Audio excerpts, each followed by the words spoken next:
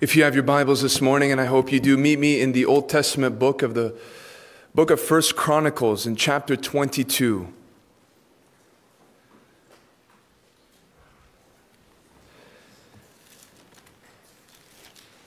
We're going to take a break from our study in the book of 2 Timothy and address a very important matter that is relevant to our situation here. Today is the first gathering on the Lord's Day as Maranatha Bible Church. And it wasn't something that we had planned, but we believe that God had saw this in advance. He planned it in advance, and He providentially executed whatever was needed for us to be exactly where we are today. And as you can imagine, throughout the week there have been many thoughts and ideas of what should be said from this pulpit on this specific morning. But there is one dominant thing that replaced everything else, and that is this: to allow the Word of God to turn our attention to what's ahead and to not get entangled what happened in the past. It's as simple as that. And as a community of people who love God's Word, I believe you're here because you love God's Word. You honor the Scriptures. It is the supreme authority of your life. We have been given an amazing opportunity to build a ministry from the ground up. And although that is a very exciting thing, it is also a very crucial window of time because we are laying a foundation, and that foundation will determine the future of this ministry.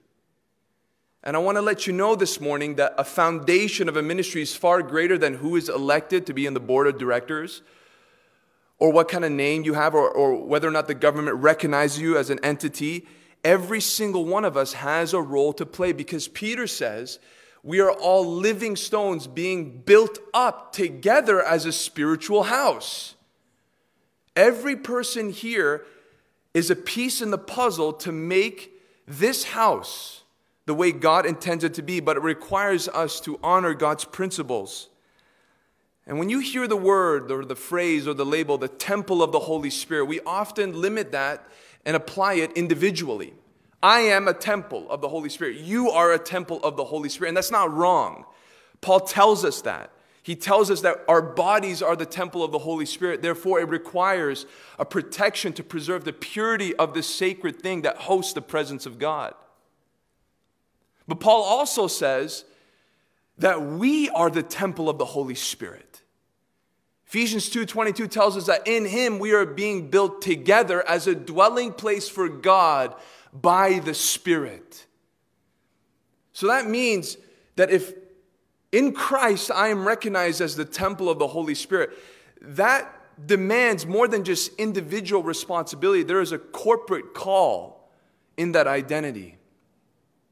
And every single one of us here has a role to play in order to ensure that the Holy Spirit of God would dwell in this place and radiate the glory of Jesus Christ.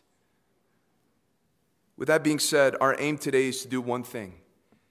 It's to draw insights from the Old Testament with New Testament eyes to see how they built the temple of God in which He dwelt in at one point, and see how it applies to us so that we may lay the right foundation for Maranatha Bible Church. Today I want to speak to you about 3 vital principles to building God's house. Pray with me. Lord, your word says that we are the temple of the Holy Spirit. We realize the seriousness of such an identity, the responsibility, and even the honor. We ask, Lord, that in this place not one heart would be closed to these instructions. Lord, we pray for the empowerment of the Holy Spirit to deliver this word, that man would disappear, but that the voice of Christ would be recognized. We pray, O Lord, that your power would destroy all lies, all doubts, all unbelief, and that you would redeem unto yourself faithfulness from your people. And so, Lord, in this moment, would you cancel every assignment of the enemy? Would you shelter us from all distraction? And would you allow us to hear your voice that is being delivered through your word, through a broken vessel? We ask these things in Jesus' name. Amen. Now, if you remember, there was a structure in the Old Testament that God had instructed the people of Israel to build, and it was called the tabernacle. It was this tent, and this tent would travel with the nation that was delivered from Egypt, and they would go along through the wilderness and enter into the promised land so that they would have a place to worship God. They would have a place where God could cover their sin, and that God would have a place where He can dwell in close proximity with His people, because that is the heart of God. He longs to dwell with man. And this tabernacle has been given specific instructions, which is very, very, very interesting. You've probably read through Exodus. You've probably read through Numbers. In fact, if you look at the totality in the scripture of how much is mentioned concerning the tabernacle, there is around 50 chapters. And thinking about that tells us that God is very specific with His needs and His desires. And if He was specific with His desires with that old structure that would reflect His glory and host His presence, how much more is He specific with His new structure? You and me being built together as the temple of God. This tabernacle came into the promised land. It was situated in a town called Shiloh. But after a while, when Israel's monarchy started and the second king in line, David, was in reign, we learned that there was something disturbing him in the soul. There was this holy agitation concerning the house of God. And the thing that kept him up at night was that he lived in a palace made of cedar while God dwelt in a tent. And this concerned him. How is it that God Almighty, who chose to make His abode on earth here among His people, is not dwelling in some place that reflects His majesty and His splendor? How is it that when people look at where God dwells compared to where a human king dwells, they see more excellence in this house rather than in God's house? And so David determined within himself that he would build a new place, a new house for God. That there would be a place that would reflect His divine beauty and His divine glory. And so at that point, he was consumed with this passion. I must build God a house. And it was at a specific time while he was king that we receive a discovery from David of exactly where geographically God's house would be built. And it's in 1 Chronicles 22 verse 1. We read, "Then David said, 'Here shall be the house of the Lord God, and here the altar of burnt offering for Israel.'" What happened prior to this? Well, David sinned greatly, and it wasn't with Bathsheba. He created a census, and we won't get into why that was a sin. He numbered his people who could go to war. God judges him, disciplines him, and sends a plague on the nation since he was a leader leading His people into sin. But God, in His discipline, wants to give a way out into His mercy. And so He gives an instruction through a prophet to David. If you want this plague to cease, then you must make a sacrifice on a specific threshing field owned by a man named Ornan the Jebusite. And so David makes his way there. He walks to this obscure individual and he says, "I need your land." The man is moved at the fact that the king is coming to him for such a request, and so he doesn't even hesitate to say, "Well, it's yours. Just take it for free." David says, "No, I want it at full price." He builds an altar. He makes a sacrifice. Fire falls from heaven to show God's approval for this sacrifice. And it is at that time David steps back. He looks and the revelation comes to him. This is where God's house has to be built. It's amazing to know that the Bible tells us exactly where that field was located. Bear with me. Go to 2 Chronicles chapter 3 and look at verse 1. Then Solomon, in 2 Chronicles 3:1, then Solomon began to build the house of the Lord in Jerusalem. Did you see it? Where? On Mount Moriah. On Mount Moriah, where the Lord had appeared to David his father at the place that David had appointed on the threshing floor of Ornan the Jebusite. Now, this is why Mount Moriah is so interesting, because it is only mentioned twice by name in the entire scriptures. In 2 Chronicles 3:1 here, and where's the other place? With Abraham and Isaac in Genesis 22 verse 2.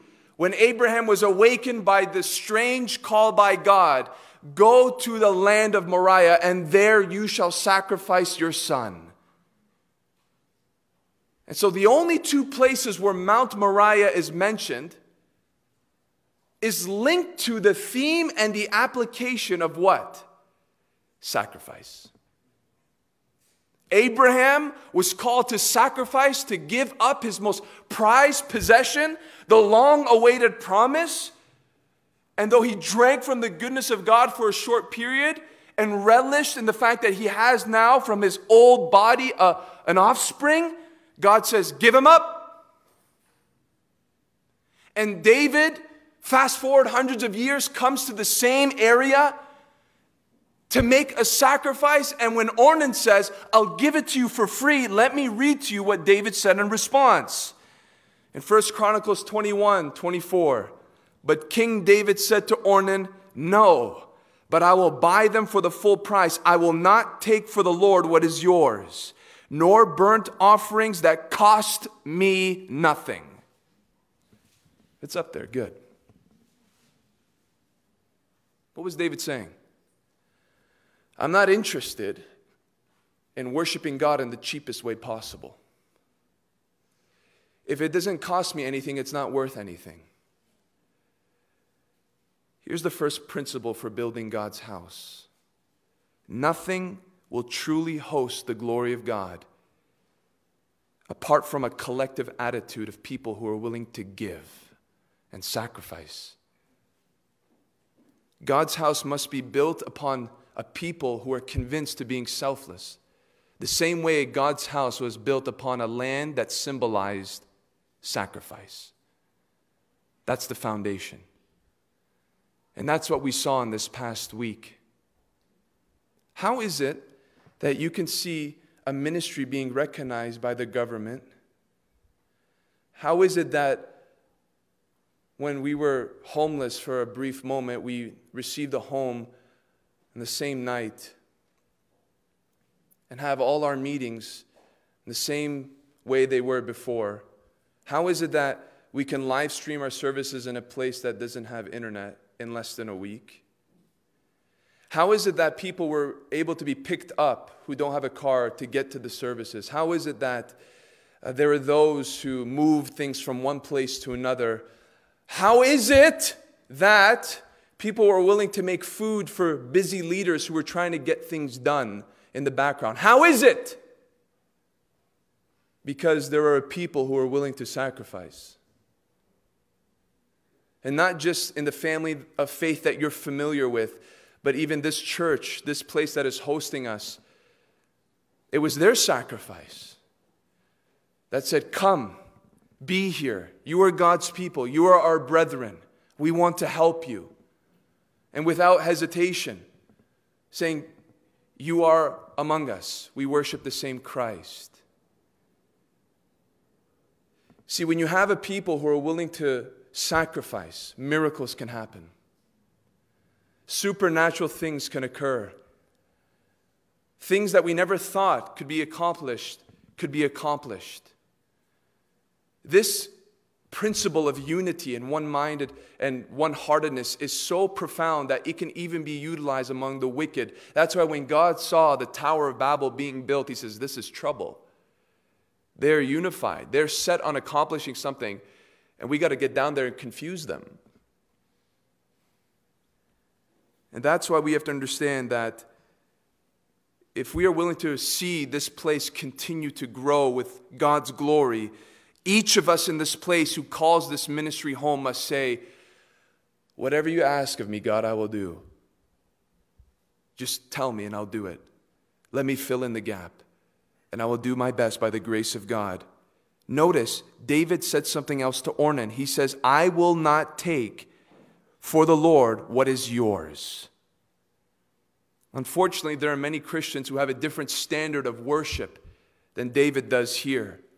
In some cases, you have members of churches who just ride on the labor of others without making any investment on their own. And those are people who usually complain the most. They make no contribution. They come to receive. And when it's not to their exact taste, or when they want to see the menu change, they begin to complain. Well, join the club and do something. And there are other members who are not willing to serve unless they occupy a certain position to their liking. They have their eye on a particular place with a specific title, and they say, unless I have that, I will not serve at all. And then there are others who won't serve unless they receive the recognition that they desire, because all of the serving is a facade to feed selfish ambition. And so if I'm not getting praise, if I'm not being thanked, if I'm not getting paid, then this place is not worthy of my sacrifice. I read something humorous a long time ago, and I thought to myself, when will I ever be able to share this?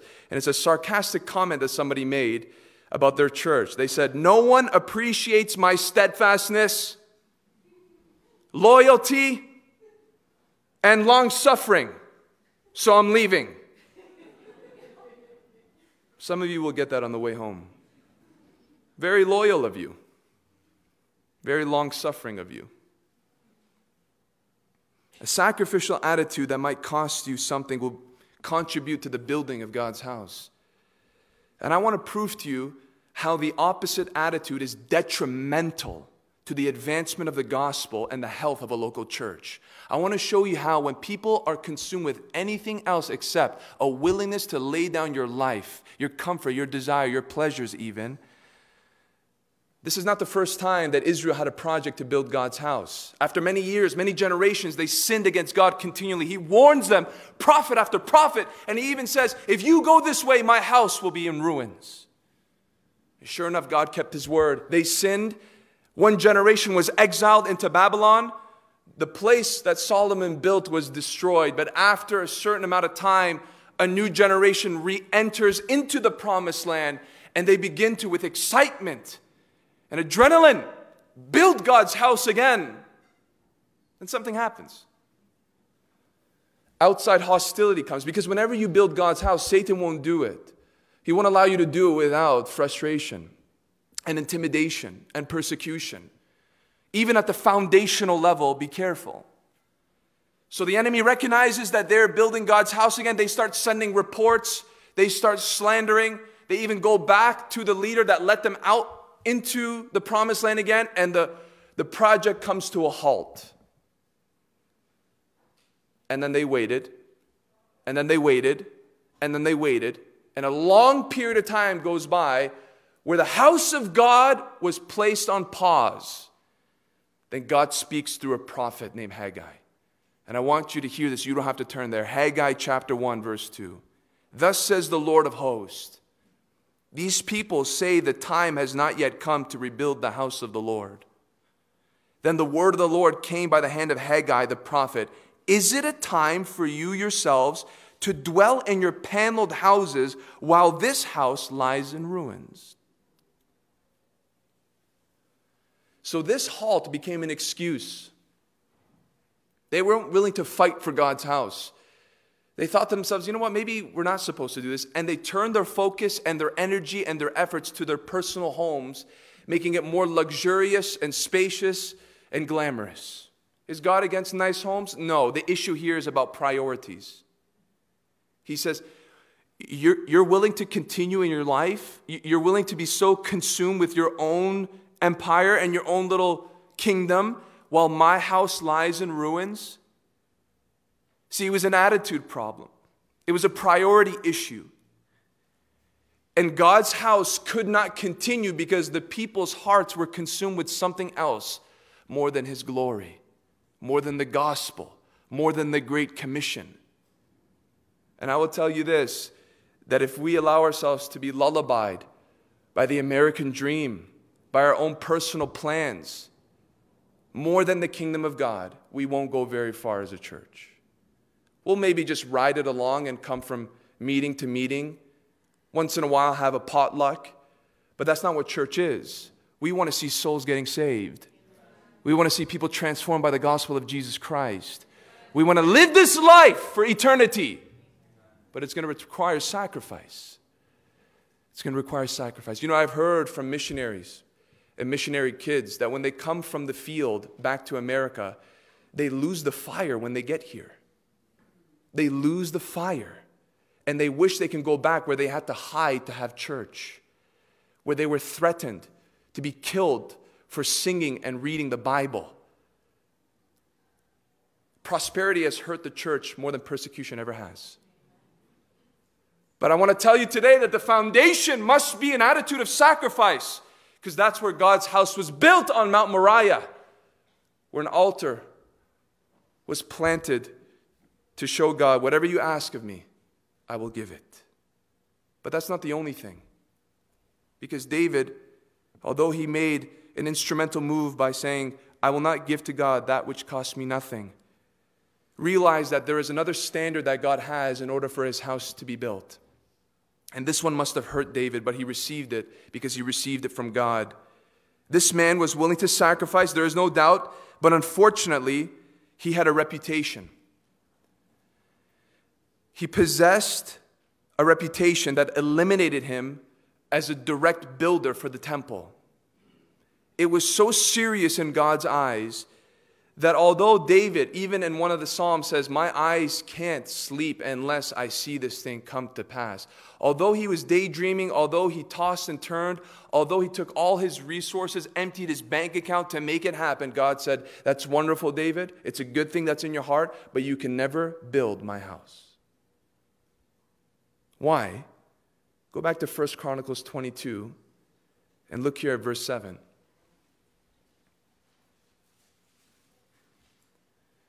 David said to Solomon, my son, I had it in my heart to build a house to the name of the Lord my God. But the word of the Lord came to me saying, you have shed much blood and have waged great wars. You shall not build a house to my name because you have shed so much blood before me on the earth. It's amazing that God doesn't just have standards for leadership in the new covenant. He had it also in the old, because he's the same. And here we are told that David was not allowed to be associated with the laying of the foundation of this new house, because his reputation was associated with war and conflict. And God says, I will have no man of violence have any connection concerning my house, which represents peace and holiness and beauty and love. And so David was denied by God. David was not allowed. In fact, it was passed down to his son, Solomon. Solomon was the one who would receive the resources from David, but he would be the builder. Now here's what's amazing. Solomon's name means what? Peace. And this is also interesting.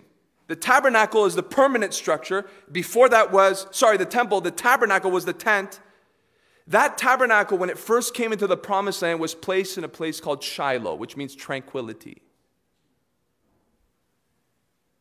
Then the temple comes. David, you're not allowed to build this house. It will be given to Solomon because of principle number 2. Principle number 1, it must be built upon the collective attitude of sacrifice. But number 2, it can only be built by those who are men and women of peace. Men and women of rest. If you are someone who is attracted to conflict, if the highlight of your life is drama, if you are drawn to people who make it their mental and social exercise to speak ill of others and to smear people's reputations, you will have no part in building God's house. You're a man of blood. You're a woman of blood. I don't care how pretty your dress is. I don't care how much money you make. I don't care what kind of title you have in society. Doesn't matter how much you think you pray. In fact, much prayer for people is gossip in disguise. It's just the perfume on the poison to say, oh yeah, it's not really gossip. Your praying is not praying. Doesn't matter how much you think you sing, how much scripture you memorize. Do you realize who David was? Was he not a man of prayer? A real man of prayer? Was he not a worshiper? Was he not an author of scripture? And yet God says, you cannot build my house because you're a man of war. God uses those who hate friction. God uses those who are willing to have awkward conversations so that they could put tension to rest. God uses those who actually obey the words of the Lord Jesus Christ, who tells us what you should do when somebody sins against you. To such people does God give the honor to help build his house. In fact, let me tell you this. Not only do you disqualify yourself of being a stone, a piece in the puzzle of God's glorious temple, you might actually be a contributor to the destruction of that very same temple. In the New Testament, this is not Old Testament stuff. In fact, if I didn't give you the reference, you would probably think what I'm about to quote to you is from the Old Covenant, and it's not. But I want you to see it in your Bibles for yourself. In 1 Corinthians chapter 3, verse 16.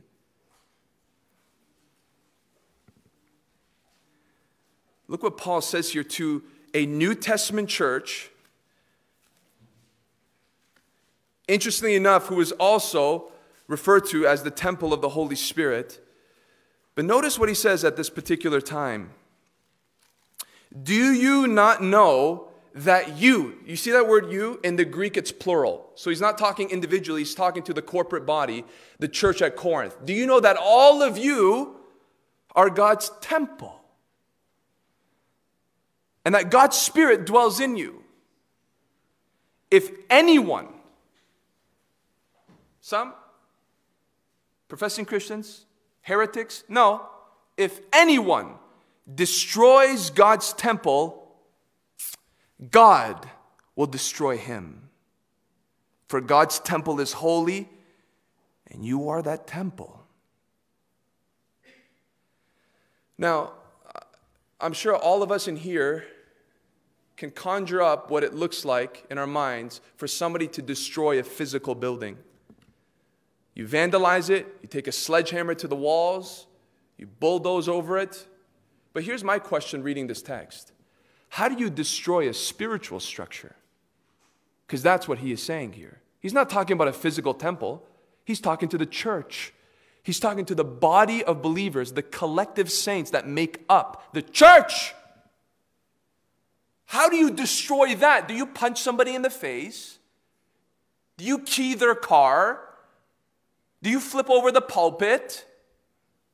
I'm sure many of us can draw principles from the Word of how God's church can be destroyed, but let's honor the context. Look here in verse 18. Let no one deceive himself. If anyone among you thinks that he is wise in this age, let him become a fool that he may become wise. What is he saying here? Paul is not advocating that believers let go of wisdom and apply foolishness the way the Bible characterizes it and condemns it, as we read in Proverbs, for example. We all know that. He's talking about those who are wise in this age and are proud of it, and are guided by it, and are led by it. A humanistic understanding, modern philosophies and ideologies. What he's saying is, let go of that and embrace God's wisdom and revelation and whatever he sheds light on as your supreme authority in all things. That is very important because this church was riddled with division. And he points out the source of why Corinth had so much trouble internally. Because there is a people who have elevated their own ideas, their own concepts, their own successful business models above God's word, God's authority. And that bred chaos. And so you have a man in 1 Corinthians 5 who is in gross sexual sin, and you had a church that had no problem him congregating with them because they would not honor the words of the Lord Jesus Christ about church discipline. And a little leaven affects the whole lump. And you had believers in 1 Corinthians 6 who had conflict with one another, and they were what? Going to court, going to secular court, and a watching, unbelieving world is seeing Christians who can't get along and are willing to charge each other. And then in 1 Corinthians 8, there are people who could care less about the weak conscience of others who've come out of idolatry. So they're eating food and wounding the hearts of others who don't have the strength to understand the gospel of grace that liberates them from such things. And Paul says, you're not operating in love. And it's because you are operating with your own ideas, your own desires, your own feelings. And you are, in essence, diminishing the power of God's word over your assembly. That was the source of division. And I want to tell you something. Over the years in ministry, I've learned a lot. I'm still learning. I will never stop learning. But I want to tell you one of the strongest things that I've learned throughout the past 7 years. There are many people who profess to hold God's word as their ultimate guide and authority and final say, but very few who deny that by their practice. Many people profess to hold God's word as their ultimate authority, but those same people who deny it in their practice. I've seen many people who claim to love God's word but don't want to govern the church the way the scriptures do. I've seen many people who love to hear sermons, but they also love to hear and eat gossip and spread slander and fail to approach a brother to clear a matter and instead use it to fuel more hatred in their hearts. I've seen many people who are asking for counsel in their marriages and their family, and when you open the book and you point to a verse and you apply it to their situation, they refuse because their feelings are stronger than the scriptures, and they invite chaos into their homes. Here's what I want to tell you this morning. If you don't honor God's word and you don't submit to its teachings, Maranatha Bible Church is not for you. It's not. It's not. I'm sorry, because this church will elevate God's word. The pastors are not the supreme authority, the scriptures are. This is above all of us.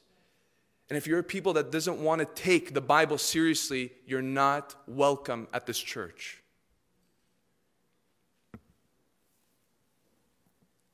If you're not a person of peace, you will have no part in building God's temple. And please, feel free to never come here again if the Bible is not what you treasure and what you obey above everything else.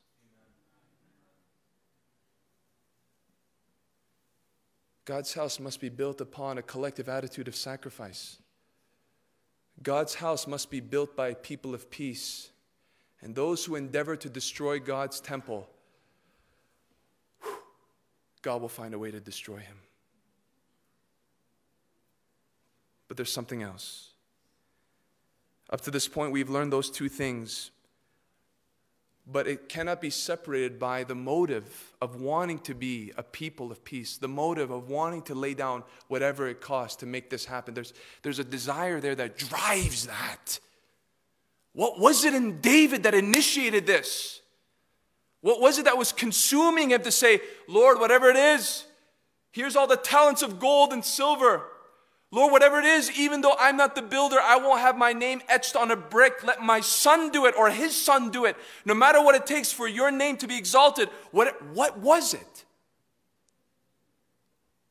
It's in 1 Chronicles 22, verse 19. As David stands before not just Solomon, but all the leaders of Israel. And he says this to them. Now set your mind and heart to seek the Lord your God. Arise and build the sanctuary of the Lord God, so that the ark of the covenant of the Lord and the holy vessels of God may be brought into a house built for the name of the Lord. Do you see it? Arise and build. Why? So that the ark of God can have a home. What was the driving passion in David's heart? The presence of God. That God would have a place that would radiate His beauty and His goodness and His holiness, so that people could see this is who God is. And I want to tell you that our ambition may look different in the new covenant, but it is the same in principle. We want to see the glory of God in Christ Jesus put on display. We want to see the gospel of Jesus Christ advance with the greatest force possible through these jars of clay. We want to see God's word obeyed and applied so that His image can be reflected and shining through us. And as I said earlier, if you do not love Christ, if you don't really have a personal relationship, if this is just religion for you, if this is just something that you can do to just check off your religious conscience because you need to go somewhere and tell people you go to a church, if you don't believe that He is returning, if you don't believe that all of this is coming to an end and Christ will rule and reign, this is not the church for you. I'm sorry to say it. It isn't. You're going to be very, very uncomfortable. This is not a place that has their sole ambition to make sure you don't feel lonely in life, so you have a community. This isn't a place to find friends, though that's a byproduct. This place is dedicated to Christ and Christ alone.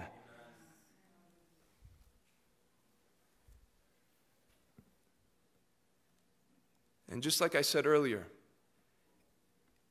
if even the ambition of a handful is something else, that is enough for havoc to ensue in this place. Because there was a king before David.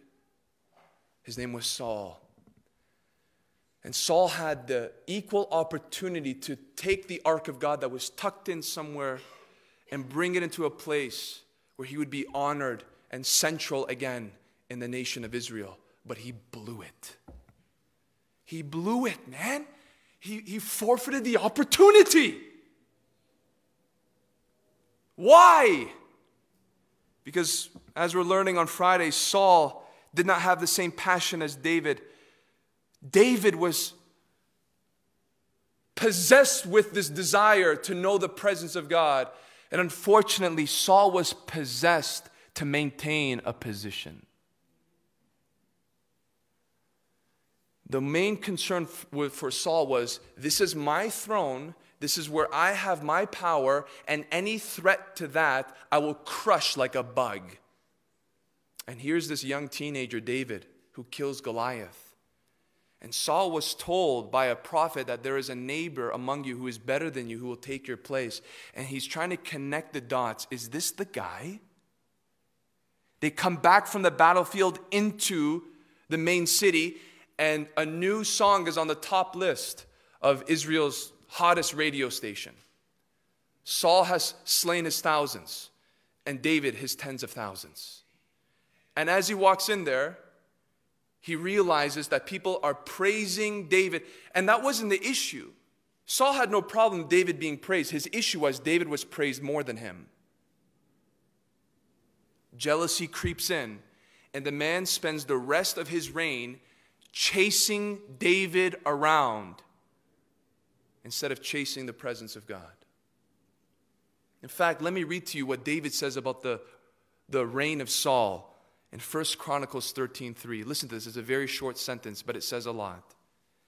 David says, when he became king, then let us bring again the ark of our God to us, for we did not seek it in the days of Saul. What a terrible commentary for Saul's leadership. He had no concern about the presence of God. He had no concern about the glory of God. He had no concern about people coming into close proximity to their God, because he was consumed with a different ambition. It's about me. It's about my throne, my name, my reputation, my monument. And the third principle to building God's house in a way that would host His beauty, His power, His majesty is that we must all have the same goal, Christ and Christ alone. This man was the opposite, but he symbolizes what's possible for those who are in leadership positions or those who are in congregations. I want to tell you, according to the scriptures, the worst recipe that you can have that would be the breeding ground for innumerable evils. It's what consumed Saul: jealousy and selfish ambition. Jealousy and selfish ambition. Does that sound familiar to you? Maybe you're not convinced of what I'm saying. All you have to do is look to Saul's reign and realize the disaster that he left behind him as a king. The internal division, the heartbreaks, families being torn apart, and a weakened kingdom that was the laughingstock of a watching world that heard that the God of Israel, the true and living God, is apparently among this group.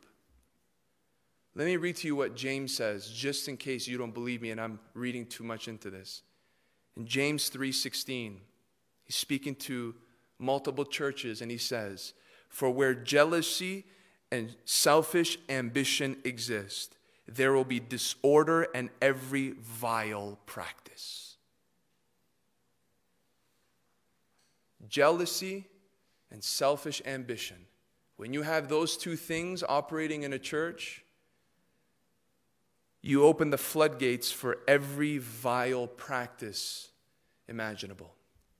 Lies, slander, violence, division. So what will it require to see God's house built for Maranatha Bible Church? Let me remind you. A collective attitude of sacrifice, like we've seen in this week, in a way that I will never forget for the rest of my life. Number 2, built by people of peace. You want war? You find joy in creating cliques? You find joy in hurting others? You find joy in getting dirty details about somebody? Go somewhere else. And built by people who are unified in mind and heart, saying, we're here for Christ Jesus. We're here for Him to be pleased and blessed at any cost. Where we are flushed by all pride and arrogance, jealousy and envy. Let it die today in Jesus' name. These things, brothers and sisters, if we hold true to our hearts and apply them, we will see God building this house in a way that we can never imagine. We will see God do things in this place that I see a couple of times in the scripture where the ministers could not even minister because of the glory of God taking over in that meeting. We have so much ahead of us, so much to plan, so much to pray for. But none of that will mean anything unless the foundation is laid right. Let me ask you a question today. Are you willing to sacrifice? Are you willing to serve in a way where you fill the gap, not serve in the way you think you need to serve? Are you a person of peace?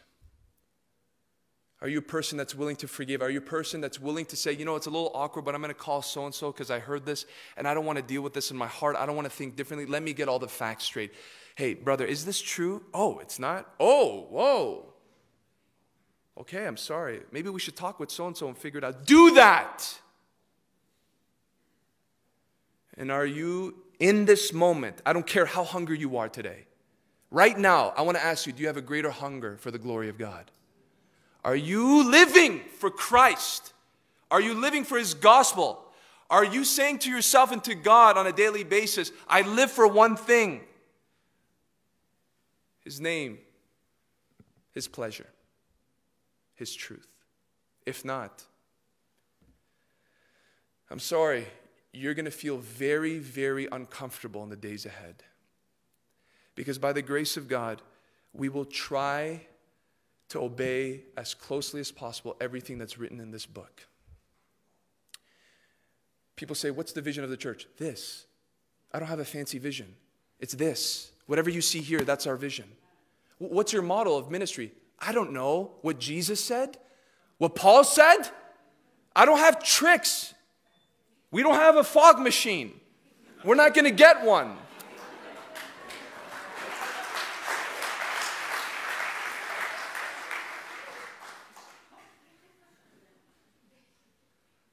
What's your hope? That as long as this leadership and as long as we are a people are alive and healthy and sound in mind, Christ would do whatever he wants to do through us, and that he would be pleased to see a place that says, we are the temple of the Holy Spirit. We belong to you. Host your truth, your power, your manifold wisdom in this place, and let Christ be seen alone. On that note, let's close in prayer.